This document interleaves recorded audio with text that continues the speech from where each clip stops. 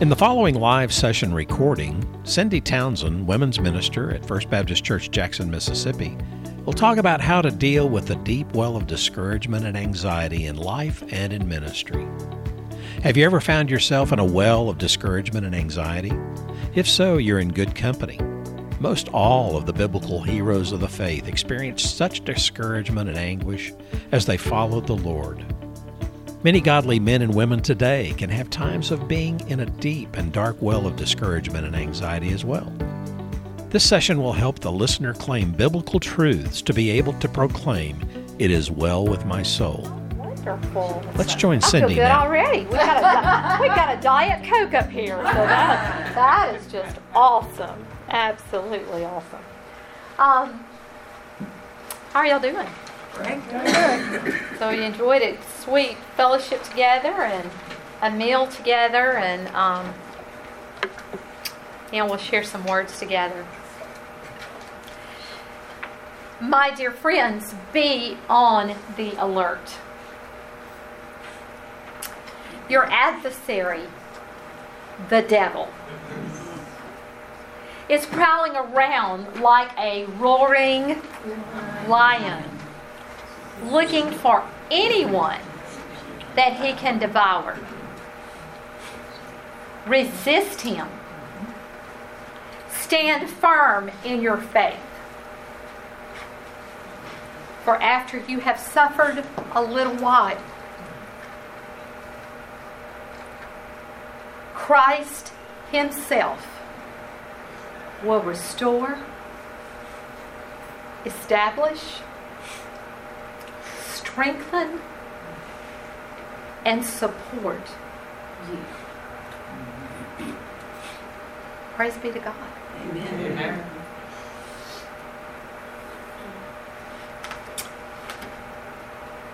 These are the words of David. I saw the Lord before me, and because he was at my right hand, I will not be shaken. You say that with me? I will not be shaken. Therefore my heart will be glad, and my tongue will rejoice today. My flesh will find hope.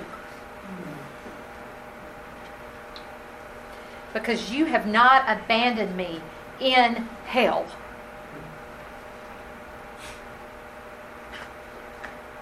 Can life throw some things that are hellacious our way? Because you've revealed to me the paths of life and hope. And you have filled me with your very presence. I will not be shaken.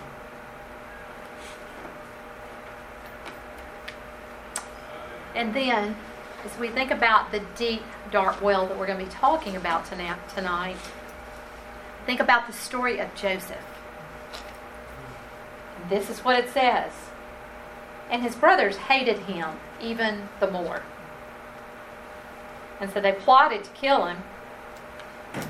And then one said, let's not kill him, but let's just throw him into the pit. And some Bibles say, the dark well. And let's just see what happens to all his God-given dreams in the deep, dark well. Can't you hear the brothers saying that? And so they threw him into the pit. Joseph was in the deep, dark well. He was very familiar with the interior design of the pit and the well.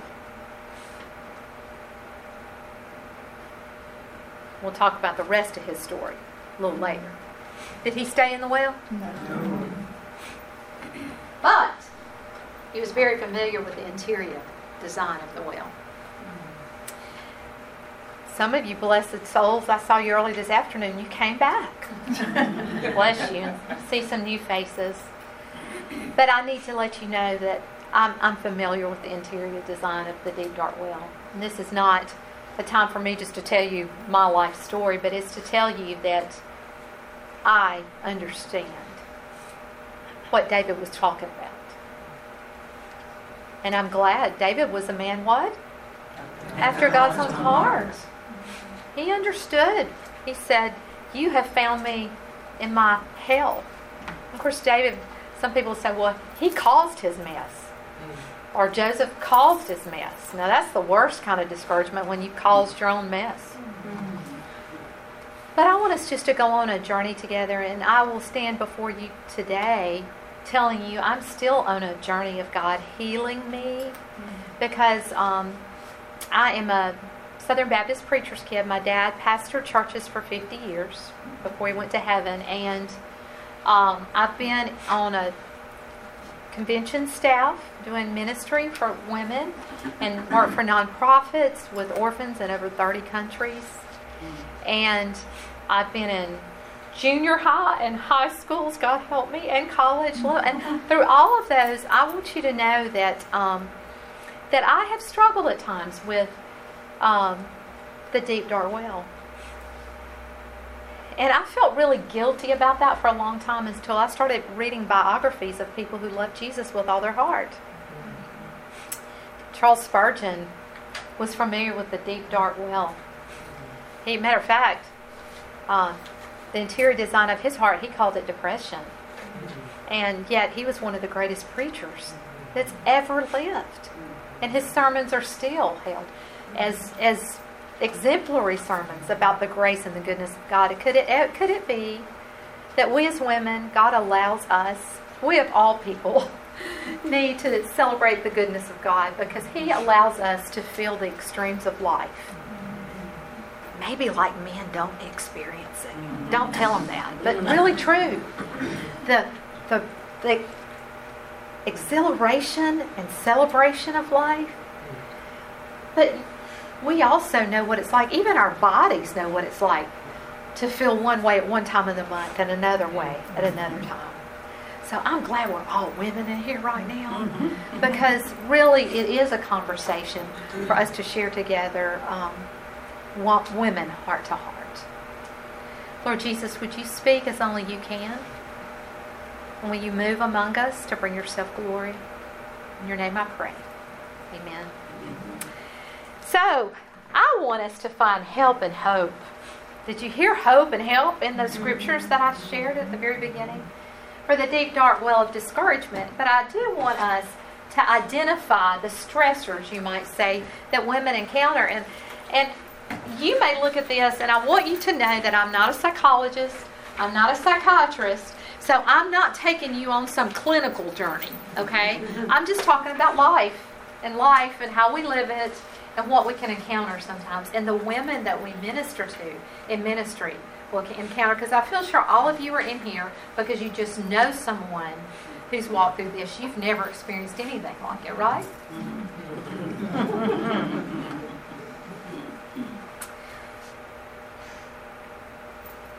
Let's identify. Let's call this, let's give this a name. And I'll tell you why. Because when we give it a name, then we can resist it. What it is, in the name of Jesus. So we have our spirit that lives within us. And when I'm not talking about the Holy Spirit. The Holy Spirit lives within us. And it's the reason we breathe and have purpose and meaning in life, because of His Holy Spirit in us. But ladies, we just have a spirit. And has your spirit ever been crushed? So I want us to talk about the interior design of the deep well of discouragement and the different way, what it can do to our spirit. There's a lady that wrote a book recently called The Frazzled, I think it's The Frazzled Female or something like that. But, stress, just stress, frazzles our spirit. Why? Why is that? Because it makes us go like this, rather than on our agenda. Are y'all a list person and have your way for the day? Man, it's stress. And you can bet Satan's like a roaring lion. He wants us to be frazzled. And he wants the world. Satan wants the world, the women in our world, in our women's ministry, to see us frazzled just like the world is frazzled. Is the world frazzled? When I think of frazzled, I think of something just kind of falling apart. Just frazzled spirit. Had days like that? That's the interior design of the deep, dark well. And then there's disappointment. Disappointment is when we just kind of plan on things to go one way, and for some reason, it just doesn't. You know, and that can bring us to a sad state. We can just make, I was planning on it being this way. I'm so disappointed it didn't turn out this way. Oh my goodness, if any of you are mothers, do you understand this? Oh, yeah. You're thinking it's going to be like this, and you're sad because it's like this. Maybe for one day or more than a day. So we have a frazzled spirit if we're stressed. We have a disappointed spirit if we're sad. And then we have, any of you worry warts? Yes. Getting better. You get better? Oh, I'm so glad to hear that. You know, you read Matthew 5 and 6, the Sermon on the Mount, Jesus' greatest sermon, and it talks about if he takes care of the lilies of the field, I'm going to take care of you. And who of us by worrying can add one more, second to our lives? But ladies, we are really good at worrying. Yes. Some of us wear it as a badge of honor. I'm just going to worry about you if you don't da-da-da-da-da-da. Does that sound familiar? I had a good friend of mine saying, worrying is just like sitting in a rocking chair on a porch at the end of the day. Okay? Tell me a little more. How is it like that? Well, you're doing something. You get nowhere. But you're getting nowhere. I'm just going to let that settle a little bit for all of us worry boys. Worrying causes us to have a troubled spirit. It's not so much sad, it's just troubled. Oh, I'm just worried. Just so worried. So worried about you. So worried about me. I'm just worried. And then anxiety. Some people put this whole thing under the umbrella of anxiety, but anxiety is more of a broken spirit, or at least that's my perception of it. These are definitions that the Lord has taught me through my life. Anxiety is when worry and disappointment and all its stressors and all those things go to a deeper, darker part of the well. And all of a sudden, there's something in the spirit that's broken. Have you ever heard of anxiety attacks? Mm-hmm. They are very real. Mm-hmm. Your heart starts beating really, really fast. Mm-hmm. Your body physically reacts to situations when it is stressed to the max. Mm-hmm. And so there's something that's broken in your spirit. And you know it needs to be fixed. And I know it needs to be fixed. You just don't know what to do about it. Have you ever known anybody that's filled not with worry but anxiety? Mm-hmm. I mean, they've worried so much that it's now breaking something inside of them. Mm-hmm. It can even break you physically. Mm-hmm. It can cause heart attacks. Mm-hmm. Can you see why Satan wants us to get in this well and stay? Mm-hmm. And then, and I'm not even going to say this is deeper in the well, it's just a part of the well. Then there's just outright fear. I just fear if, or what if? Fear. Oh my goodness.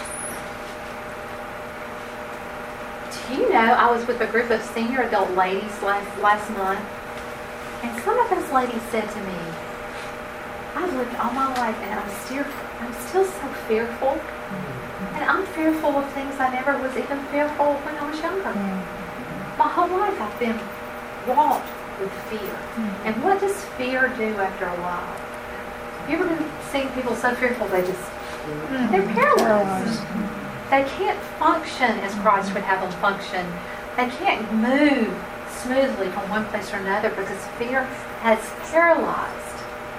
And so Satan wants us to be paralyzed. He wants us to stay there so that we cannot go any further.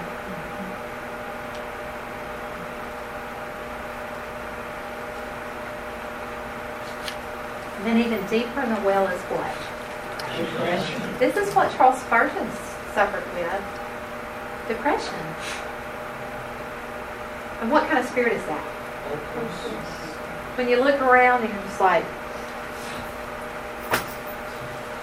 some of those commercials on TV about clinical depression, I get depressed watching them. I mean, I just think, because no spirit to get up in the morning, no spirit to want to go and do, depressed, hopeless. And we're not talking about non-Christian women here. They struggle with these things, but they struggle without hope of any sort within them. We're talking about, like us, people that know Jesus Christ as our Savior and Lord. And then some of you would say this is the toughest part of the well, the deepest, darkest part of it. This is grief. When I say grief, that's a heavy spirit.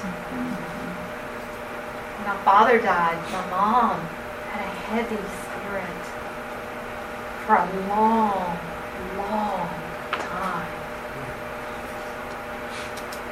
You could see it on her face. You could hear it in her voice. A heavy spirit. And it doesn't. Do we grieve just when people die? What are some other things we grieve? Broken marriages, broken relationships. Relationships, loss of any sort we grieve. When my son waved goodbye to go to college, I grieved. And that's kind of normal. But we're talking about a grief that is sustained over a long, long period of time. And it's heavy, heavy, heavy. Grief is a normal part of life and loss. And we have to walk through that. And I think in some ways it is good for us to walk through grief because it shows how much we love. But we've got to get to the other side of the heaviness. And how do we do that? So I want us to pause here. And I want to ask you the question. Have you ever been or seen the interior design of any of those spirits I just described? The frazzled spirit, the sad spirit. The frazzled spirit's the stress spirit, right? The sad spirit, just disappointed. So disappointed. The troubled spirit, what was that? Worry, worry, worry, worry. The broken spirit, what was that? Anxious. The paralyzed spirit, fear. And the hopeless spirit, and the heavy spirit. Once again, we have to remember that being able to feel is a good thing. We just can't get stuck in that well. Because the sustained being in that deep, dark well doesn't lead to help and hope and life that the Lord wants us to give us. But Satan, again, is like a roaring lion, seeking those of us he can devour. Now I want to share this with you, and let's just talk about it just for a moment. But I'll tell you about before we go there. I want to talk to you about 6 identifiable causes for this deep dark well. 6 things. Part of it is life. Just the fact that we live life is one of the causes. And it's the circumstances that come about in our lives. So just life. Just life. Another one of the causes is this right here. You know what this is? It's the confused values of the world. The confused value, the world. So life and its circumstances can get us there, but also the confused values of the world can take us there too. Y'all talk to me about that for a minute. Let's just talk about some of the confused values of the world. Marriage, or what is marriage? How do you define it? The confused values of the world says bigger is better. So do you think some people are depressed or get upset because they don't have everything the world says that is success. And we begin help and hope for us through to get out of the deep well of discouragement, and is for us to realize that we don't need to embrace the standards and the values of this world. Because if we embrace it, then guess what? We're always going to be worried. We're always going to be striving for something that we can never attain. So life circumstances just put us there sometimes and just throws it at us. And then sometimes the confused values throw it at us. But you know what? Sometimes it's just this that causes it. You want to talk about, don't you? It's conflict in our relationships. Whew. Now we're talking, aren't we? Those that we love most and that say they love us most are the ones that we can most readily as women take us to those places. You know? And it's not conflict like I'm going to beat you up. It's conflict, it's on the inside. And it's a little off and something's just not right in that relationship. And you want it to be fixed. Any of you fixers? And you're wanting to fix it so bad. And so the fact that relationship is in conflict is one of the causes of us getting in this deep dark well. Would you agree with that, ladies? I bet some of you are thinking right now of a relationship that if you think too long, it'll take you to places that you probably don't need to go. I'm going to tell you, my husband and I were carrying on a conversation recently, and I started saying, da-da-da-da-da-da-da-da, and he said, oh, we cannot talk about that anymore. And I said, why? And he said, oh, it's just what it does. It does something to me. And he said, does it do something to you? I said, yeah, that's the reason I want to talk it out. But he couldn't even talk about it because it was one of those interpersonal relationships that's precious to us that's a little off. That happens, huh? It puts us in that well. And then, we also have our desires sometimes put us there. And I'm talking about desires like, are you ready? This. I desire, and this is real close to confused values too, to keep up with the Joneses. I desire, so we're weighing and we're comparing. I desire to whatever it is. And it can kind of make us disappointed or upset or get us in the well. I know when I was younger, this was kind of a funny. There was this lady, and she had 3 little children. And they would get to church, and they were so cute. They're always dressed perfect. In their little linen, matchy outfits, like little stair steps. And the mother looked really cute. And they would bring them to the nursery, and I would just go, wow, that mama is just my hero. And I had 2 preschoolers, and I was just glad if I got them to, the nursery with a diaper on. And so there were many days after church I would say, oh, honey, Lori's just, her children, and I was doing this kind of thing. You with me? So there was an unrest in my spirit, and kind of disappointed in myself that I couldn't have my little children all lined up in a row, only to find out later that I think she had someone helping her every day of the week dress those kids.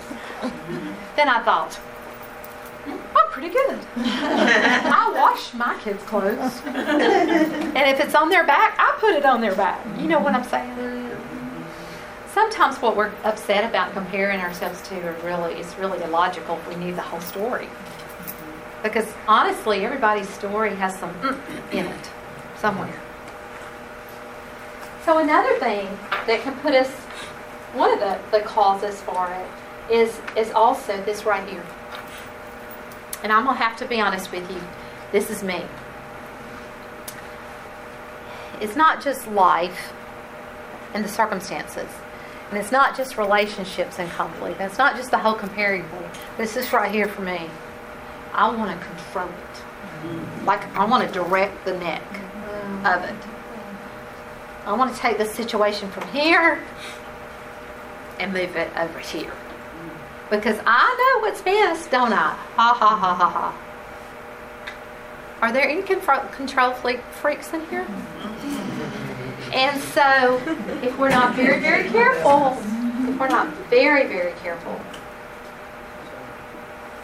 controlling or trying to control the situation can really put us in a deep, dark place. And it really not, did you realize that controlling situations can also not only put you in a deep, dark well, but it can put somebody else as well? Ooh, when our, whatever it is, affects someone else getting in the well, that's when we better talk about it. Even more. This is kind of a funny about it, sort of. But when I guess I was like 5 years old, 6 years old, somewhere around there, my mama played the piano in church. My daddy was the preacher. My brother was 2.5 years younger than me. Guess who took care of him in church? And my brother liked to dress up in his little suits and stuff and go to church. And he was something to take care of in church. He was something to control in church. But my mama had a way of controlling me and him. Because she would do this. She would raise her eyebrow from that piano bench. And I mean, I would follow her eyebrow and think, I mean, she could control me. And I knew I better take care of my little brother. My little brother's favorite thing was to get out, crawl under the pew, get out, and during the last hymn, invitation hymn, and go stand by Daddy and shake hands with everybody leaving the church. Just shaking him. And my role, my mom was up there was controlling things with her eyebrow, like, don't let him do that. So I got in really bad trouble when he acted really bad. But one time it was just really bad, and so the next Sunday came and Mom said, you watch me and you take care of your brother. He is, he, at a very important time in worship, he's crawling under the okay, Mom, okay. So that morning I did. I took care of him. And he would try to get past me in front. I'd move to the front of the pew, right by the pew so he couldn't get past me. And then he'd come behind and I'd go like this. And then he'd go under and I'd grab him.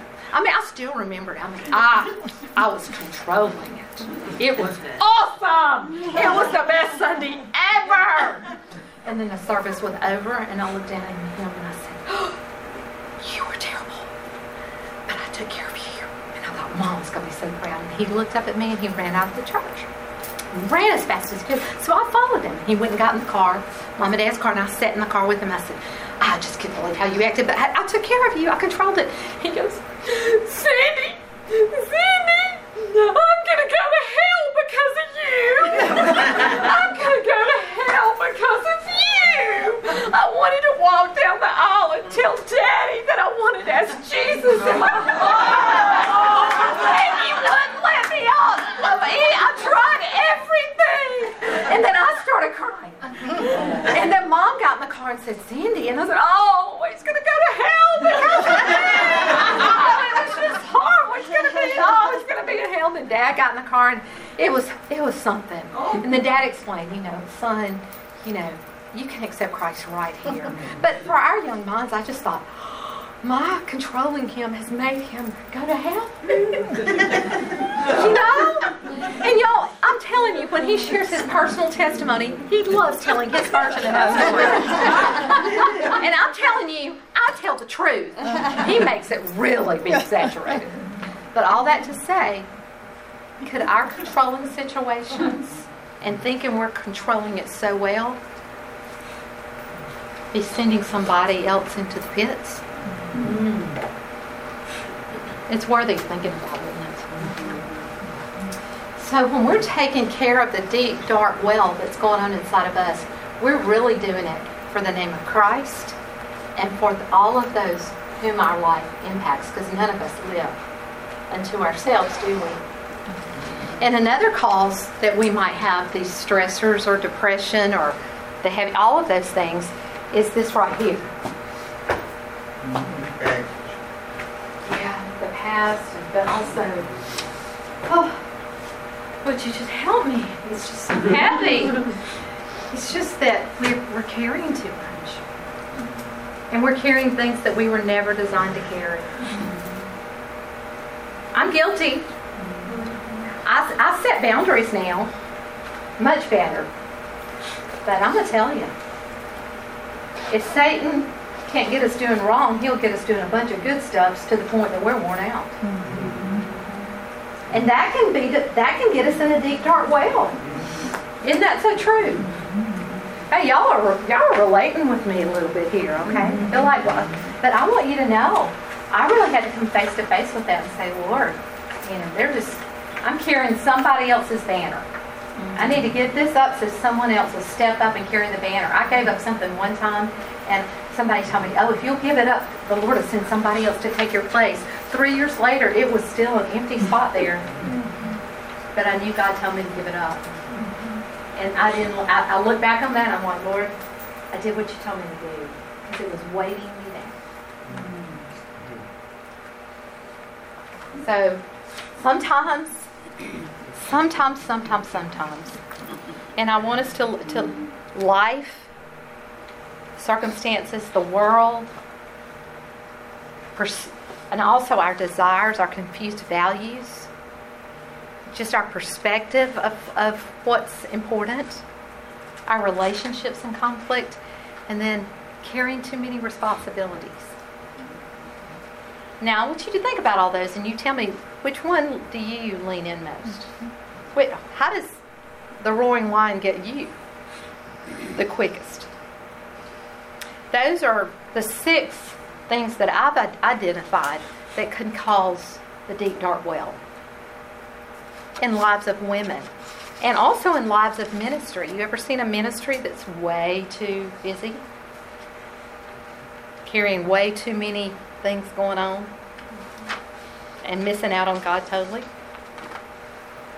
I want us to think now together. We can have one of 2 responses. We can have harmful reactions, or we can have helpful responses. So we've got some counterproductive negative reactions. Y'all, we all know there's difference between a reaction and a response, right? So you tell me, what's the difference? What's the difference? Let's just kind of talk about it here for a second. Well, Our reaction is spontaneous. It's just spontaneous. It's just kind of, first thing comes out. A response is more thoughtful. And response is also something that can be taught and learned. So some of us just need to learn our positive responses. But these are some counterproductive. We can waste valuable time trying to understand it all.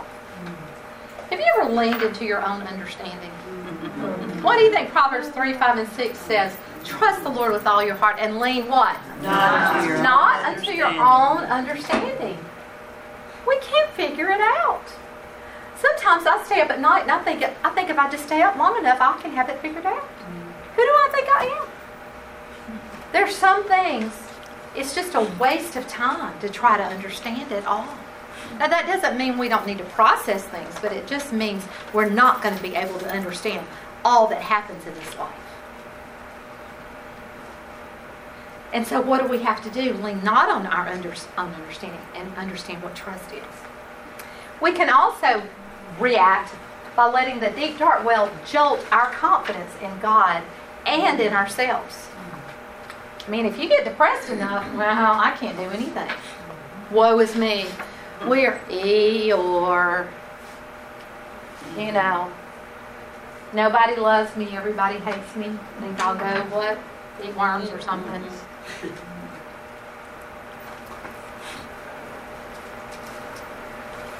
And doesn't Satan have us when our confidence has been erupted and corrupted? And then we participate in counterproductive conversations. Okay, we're about to get nosy now. Y'all ready? With ourselves. Counterproductive conversations within our own minds and hearts.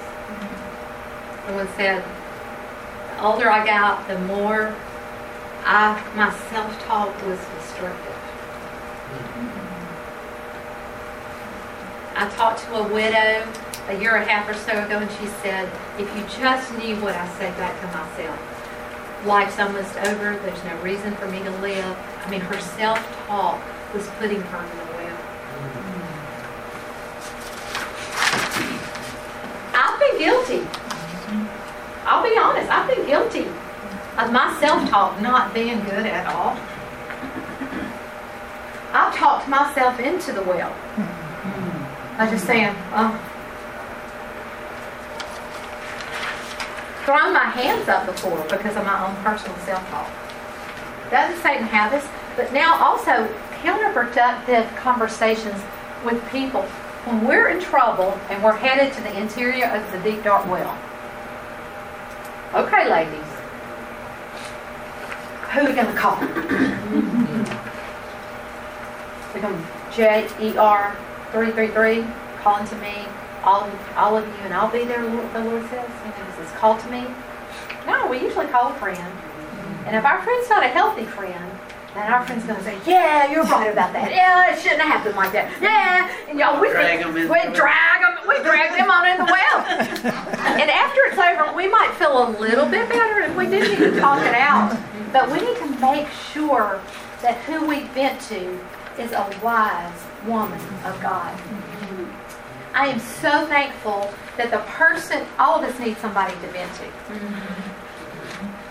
But I'm so thankful that God brought a missionary friend into my life and about 10 years ago. And she is so wise. And I can vent to her and she can listen and she can help me process it. And she always brings it back to words like this. Let's trust the Lord for this. Let's pray together. Now, if you are venting to a friend that can't bring you back to a better place, then you better find another friend to vent to. Amen? Amen. Okay, are you mad? I'm going to be depressed if you leave. No, I'm going to be sad. I want to be safe. I'm just kidding. I'm just kidding. God bless. God bless. I was really just joking, ma'am. It was. Okay. And negative reaction, we pridefully burst forth with our own solutions. Well, that may be what life's thrown at me, but da-da-da. And then when we pridefully burst forth, what happens? Pride usually comes, back down into the well. Because none of us like our own pride. We don't like our own pride.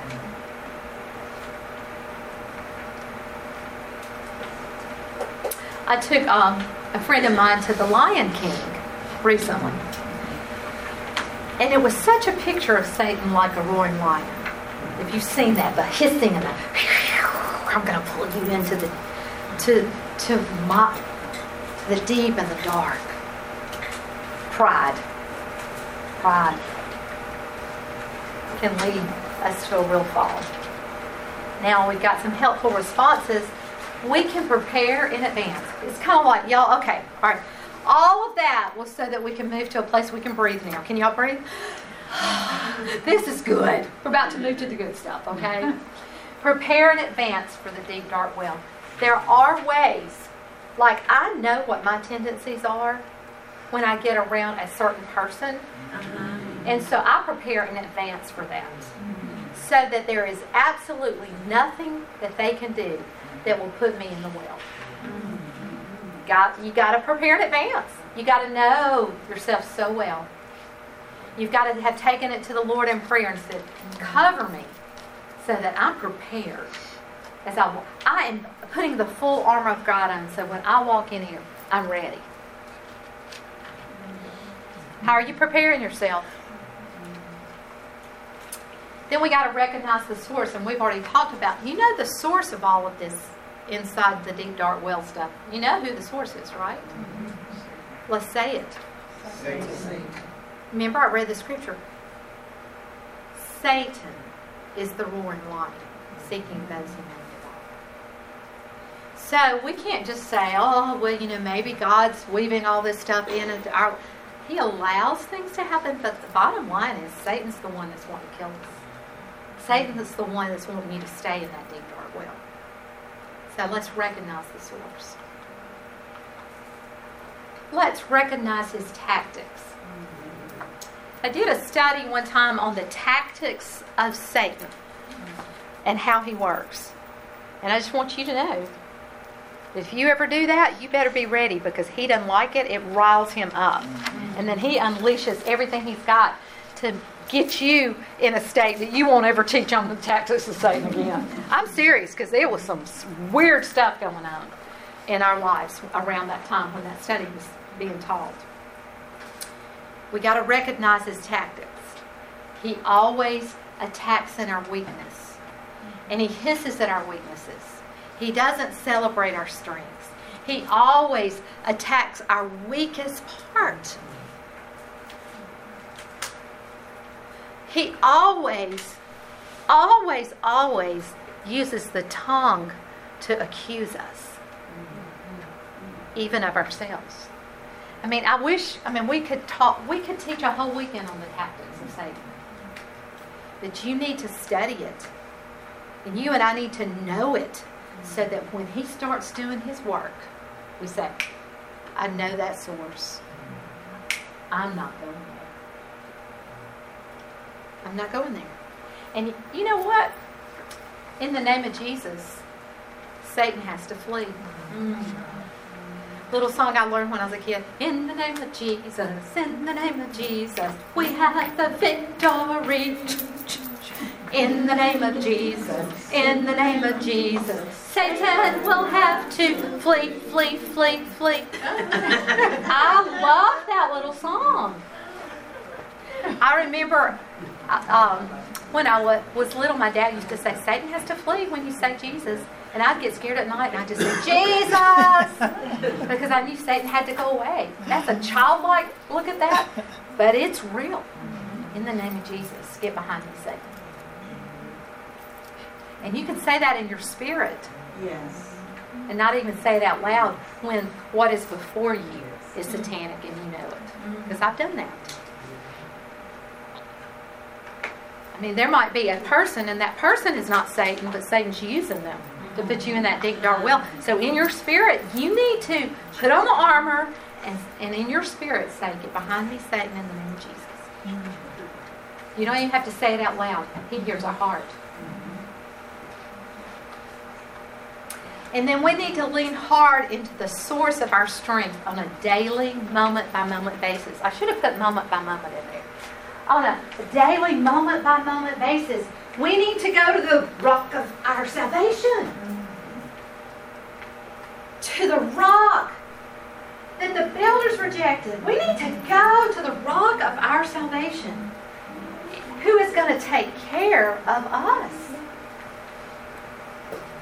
When I was little, I lived across the street from a woman. Her name was Miss Hogan, and she did oil paintings.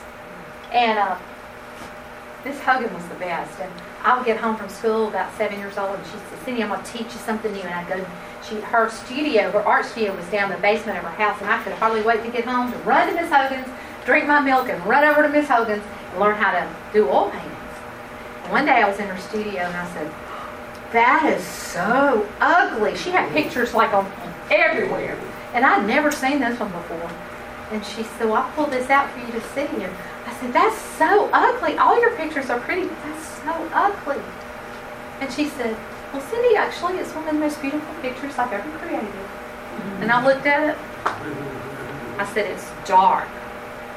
And it's gray. And the waves in the ocean are beating hard, and the rain's coming down. This child, a childlike look at that picture. And she said, that's right. But in the midst of that rock in the middle of the ocean, it's just a big rock. She said, look what's inside the cleft of that rock. And she pointed. And there was a little bitty bird up in the cleft of the rock, just totally at peace. in the midst of the storm that was raging. She said, I painted this picture when my husband died. Because that's what God was for me. In other words, she was saying, I could have gone to the deep, dark well and never, ever, ever come back out.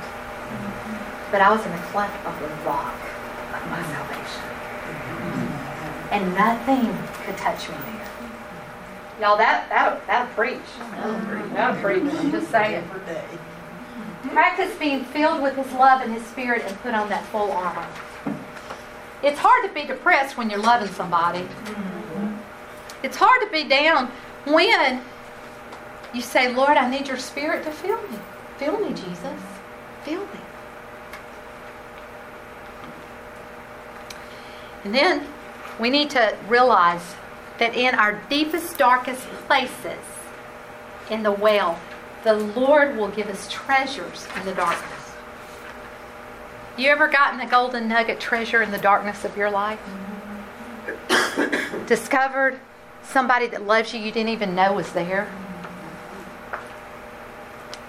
I mean, I remember after my daddy passed away, God showed up and gave me a treasure in the darkness of my heart with a casserole.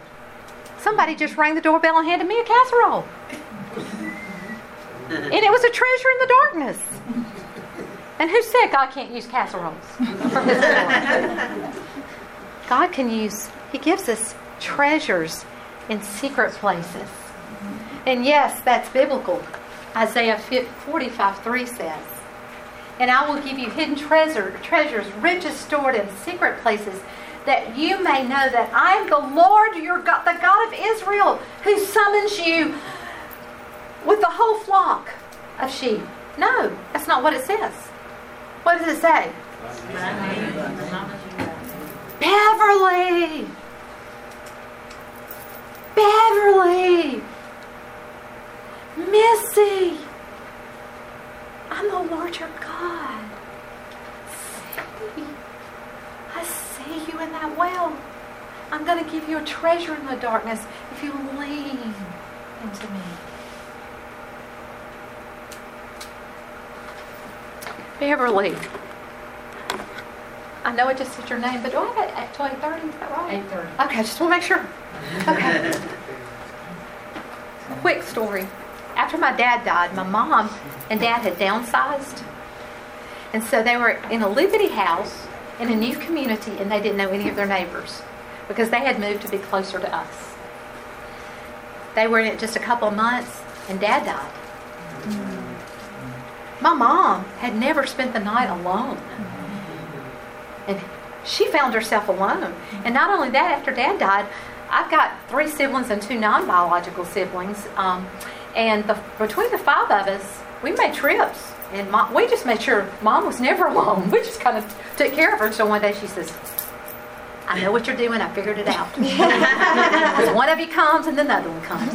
And she looked at me and she said, don't take my grief away.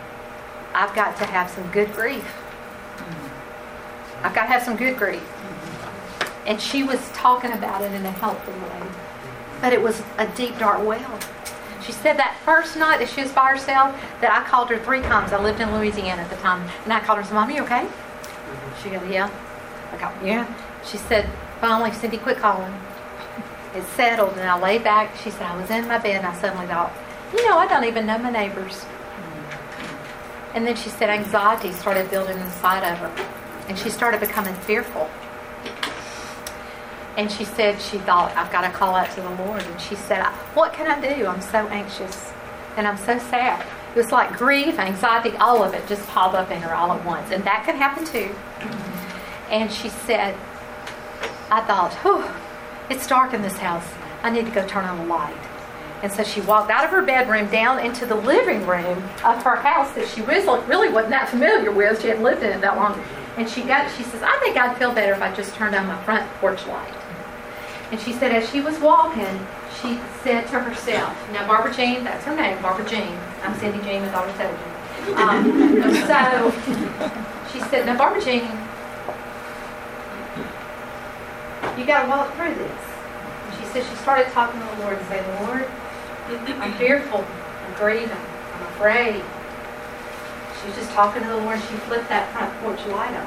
She was just talking to the Lord and said, Lord, you got to take care of me. And she said he didn't say it in an audible voice, but she heard in her spirit the Lord say, Barbara Jean. He called her by name, summons her by name, and said, Barbara Jean, I've got this. And she said, I said to him, oh really, Lord? You got this? I'm so afraid. And she said she turned around to walk back to the bedroom, and she stopped. And she was just so in shock at what she saw. Because there in the living room floor was the most beautiful shadow picture of a cross on a hill. Across the entire living room floor. And she said out loud, Lord, you did have Barbara Jean. You're going to take care of me. So the next day she calls me. She goes, you got to come to my house when it's not night and come turn on the porch light. You got to see what God did. How He showed up. I mean, I'm not kidding you. People came to our house just to see that. She had never seen it before. But you know what it was? It was the cut glass over her doorway. And when it shone through, it was a perfect reflection of the cross that God spoke to her through. Treasures in the darkness. He's got them for you too. He's got them for you too. He's got them for me too. Ooh, I wish we had longer. But these are some things, some experiences that have helped me in the well of discouragement. One of them, this looks like, if you're a musician, this is an opera singer singing some high operatic aria, whatever, but it's not. It's a woman with an invisible partner. You want to get out of the deep well of discouragement, anxiety, fear, grief, all those things, then learn the divine dance. There's been books written about that. But it's one thing to read a book, it's another thing to really live it. And by that I mean, are you ready for this? He leads me beside the still waters. Who leads? Who leads in the divine dance? He leads me. I think sometimes when I've been low in my spirit, it's been because I'm doing the leading. And I'm not allowing the Spirit to lead me. And sometimes I get one step ahead in it. And it messes up that divine dance. Because He needs to be the one to take me and twirl me around and set my feet on solid ground. Lord, just can't make this life without You. Matter of fact, Lord, I've been so down in the deep well of discouragement that I didn't ever think I'd sing, much less dance again. And You're telling me that, yeah, I want you to dance. It's a divine dance. And I'm going to tell you the steps. And I'm going to show you the twirls. And I'm going to lead. So what does that do to the woman who's a control freak? What's that do? You tell me. Messes it all up. Because what are we doing when we're yielding what? We're yielding control. And we're saying, I'm leaning into You so that this dance of my life will bring You the most glory, even through the hardships. And we are all going to have them.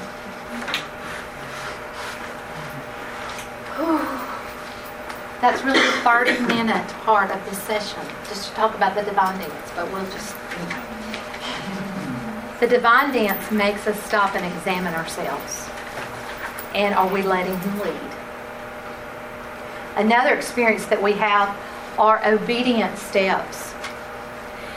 You know, a lot of times, I'm just going to be real with you, when I found myself in the well of discouragement or whatever it was, a lot of times, if I were taking an evaluation of the steps I was taking, I was not even doing obediently what I knew to do was obedient to the Lord.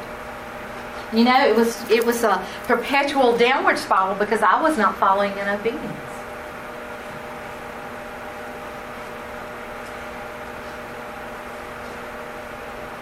Do you know? There's some things as Christian women we just know to do. We know to get up every morning and call on the name of the Lord. We know every day to say, Lord, this is Private Cindy Townsend reporting for duty here today, Lord Jesus, and I want to walk in your obedience steps. That's an experience that we need to have together. And as we take obedient steps, we can claim biblical scriptures and promises. You tell me some steps that help us in life. I know my father had a stroke before the stroke that took his life, and he had to learn how to walk again. And I took him to therapy every time he went to therapy because my mama couldn't do it. And she was also working to help support the family during that time too. And I'll never forget him struggling really, really hard to take obedient steps that the therapist was telling him to take. And I was sitting over in a corner wanting to control things, you know, wanting to help him, but he had to do it himself to learn how to walk again as an adult man. And he stood and he couldn't move. And I heard something that I still can't believe happened. It was this. Are you ready? Dr. Malone, that was my daddy. Be strong and courageous. Do not be terrified. For the Lord your God is with you. That's what the therapist whispered in my daddy's ear. And he'd drag a foot and take an obedient step. And he'd take another step. Dr. Malone, nothing can separate you from God's love. Death can't, life can't, the angels won't, and all the powers of hell itself, all the powers of hell itself unleashed cannot take God's love away from you. And my dad would drag those feet, and he'd take obedient steps. That is a visual picture of when we are struggling, and he was struggling. But before he knew it, with every one of those scriptures, he made it across the room dragging his feet. It took a long time. And of course, I was crying over in the corner somewhere, and I went up to the therapist later and I said, how did you know that he was a preacher? He said, I didn't. I said, you didn't know my daddy was a preacher? No, he said, but I prayed when I saw him struggling, and God said, quote, my promises to this man. And I said, you don't do this all the time? He said, ma'am, this is the first time I've ever done that before. He was whispering promises in my father's ear. And my father was able to take obedient steps because he was leaning hard into the promises of God. You can too. I can too. Claim it. I mean it.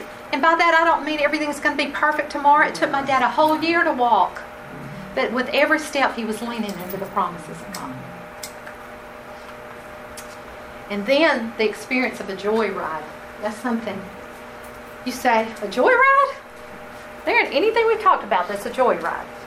How many of you are roller coaster crazy people?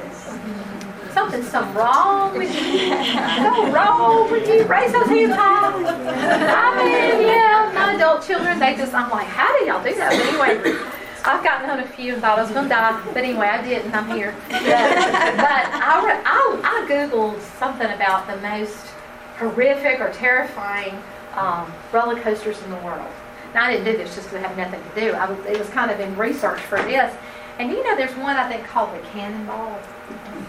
And it goes 200-something feet straight up in the air. Now, all of you that love roller coasters, this is just... So it goes all the way up. Then you get to the very top, and then guess what it does? It comes right back down. But this one is a little different. It doesn't just come down. It goes down and under the ground. Ooh. So it loops under the ground and backward. I'd say that's a roller coaster ride. Some people would call that a joy ride. And I think the reason I say that is, isn't that like life? We think we're there, and then it's just a plunge downward. And then it's not only downward, but it goes deeper than we ever thought it would go. It takes us deeper in that well than we ever thought it would ever be. Or our sister would ever be. And what we have to understand is that even through that, when we laugh and say, woo, the thrill kind of joy, but there's a difference between happiness and joy. We know that. The joy of the Lord is my strength. The joy of the Lord is my strength. The joy of the Lord is my strength. Oh, the joy of the Lord is my strength. The joy of the Lord. And y'all, one day, the joy of the Lord that has been our strength will be our sight. We'll see Him face to face. And the bottom line is life is going to be a roller coaster till we come back.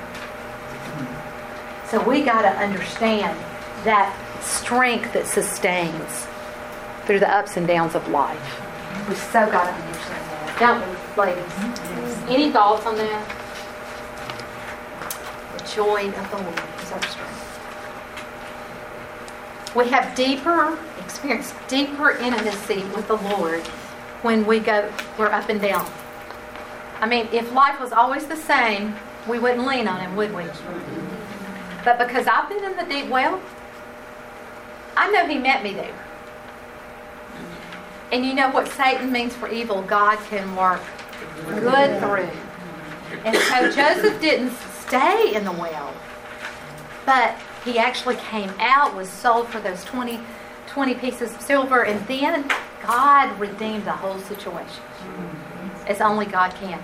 Like I read in Peter at the beginning, I will restore you. I will strengthen you. And I will support you. Do you know when we're on those joy rides that we don't think we can survive? If you've ever had an anxiety attack, that's a joy ride. It's like, it just takes your breath away. But we can find a deeper intimacy with God through life's ups and downs than we ever could if it was just... And that's not because He's not available to us in the same way. It's just that we lean harder and we cling to Jesus when life goes down and even a roller coaster that takes us under. And this is the key. Trust and obey, for there's no other way to be happy in Jesus but to trust and obey. You've got a Pinnacle, is that what you call it, Pinnacle Camp, Carolyn? And I bet they have on their recreation course, you see these young people holding their hands out like this, and this person is like this, and on the count of 3, that person's going to fall backwards and trust that everybody behind them is going to catch them. That's when you're not in control. The key is to move to a place that we trust the Lord of the universe, that He created billions of birds. And somebody said the other day, let me see if I can find this. I thought this was the coolest thing. I wrote it down in my Bible. I thought it was so cool. If I can find it. Okay, where did I write it, Sandy? Which scripture? Okay, here it is, I think. Okay, there are 400 billion birds on the face of this earth. Okay? So if you were to take us, divide the birds by all of us, that means that each one of us, every person on the face of the earth would have 60 birds that sing to us every morning, just to us. Out of the 400 billion. That's pretty cool. So if we have a God who can create 400 billion birds and give us our own bird chorus of 60, can we not trust that He has this? It's been a very freeing thing for me to come to the Lord and just say, and it's not like, I trust you, Lord, or whatever will be, you're my last resort. But to come to Him first thing and say, this is beyond me. This is way beyond me. I trust you. I trust you. I trust you for all eternity. I trust you for the next moments. I trust you. Those were some of the first words that Elizabeth Elliot, they say, ever uttered after her husband, Jim Elliot, was in Ecuador, and he was killed by the very people he was trying to share Christ with. And she moved to a place of trusting in the Lord. Would you say she was grieving? But in the midst of it, she had a trust fall. She just fell into the arms of the Lord and said, I trust you. And God used her mightily even after his death. How is he going to use your story? As you fall back and trust him. Only trust him. It's the only way. It helps us grow in our ability. When we fall back into his arms, we can just trust more in the Lord. Because you know what? He's never dropped us. Has he? So he's trustworthy.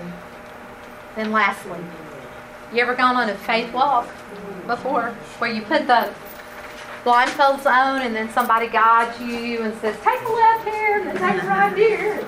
You know, and they start screaming and you try to throw you off and all those kinds of things. Year before last, not this year, but the year before, was really one of those years of struggle in our lives. And so my husband and I, we choose a word for every year to claim in the name of Jesus. And we usually choose a scripture that we quote when we need it all that year.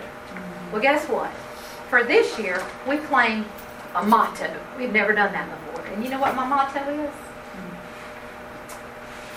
Fear will not be my default place to go. Instead, I will walk by faith. So, I'm driving down the road in Jackson, Mississippi, and bang! And it hit a car that hit me. But it was worse than that. And I got that phone call, and I'm like, oh! And fear began to well up in me, and I felt my heart begin to beat fast, and that anxiety began, and that well coming, and I remembered our motto. And so out loud, I said, I will not let fear be the first place I go. I'm going to run by faith first to you, Jesus. Because it is by faith that Noah built the ark. It is by faith that Moses crossed the Red Sea on dry land. It is by faith that Joshua picked up the ham and walked on. It is by faith that we have the victory. Faith is the victory.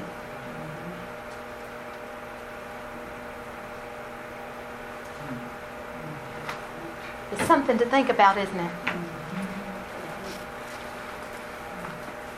Praise, thank, and pray from a place of faith and not from a place of fear and worry and feelings and doubt and all those things. But praise and thank and pray from a place of faith and not of fear and worry and doubt and despair and disappointment. Wow! I have one person in my life that's heavy on my heart because I love him. You know what? My prayers even began to change this year. It wasn't, oh Lord, what's going to happen if da-da-da-da? God, please take care of him. Da-da-da-da. Lord, what if da-da-da-da? I've had prayers like that before, and he understands prayers like that. But it's more like this. Lord, I praise you for him. I praise you that you created him. I praise you that you know the number of hair on his head. I praise you that you have a plan and purpose for his life. I praise you that you give him the ability to learn. I praise you that you have the right person that's going to be at the right place at the right time. Lord, I praise you. And everything I praised him for was true. He does have a purpose. And all of a sudden, I began to see that situation in a new light. And then I began to say, and I thank you, God, for him. I thank you for him. And I thank you, even though it's not all figured out right now, that you still are at work. I praise you. Praise, thank, and pray. Now, that doesn't mean you just claim it and it's going to be changed. Because there hadn't been anything physical that I've seen change yet. But you know what has changed? I'm walking around with more faith. I'm walking around with more joy. I'm a lot nicer to be around. I smile every once in a while when I think of it. You know what I'm saying? And isn't that what our life's all about? It's about God changing us and changing our perspective so that really, honestly and truly, we want to wipe out the well of despair in our lives. We've got to fix our eyes on Jesus. Because He's our hope. And we're going to end like we began. Oh, no, I've got to share this real quick. Is that okay? Okay. We will hope in God. A woman who trusts in God and walks in faith will hope in God. She will trust in Him and His promises.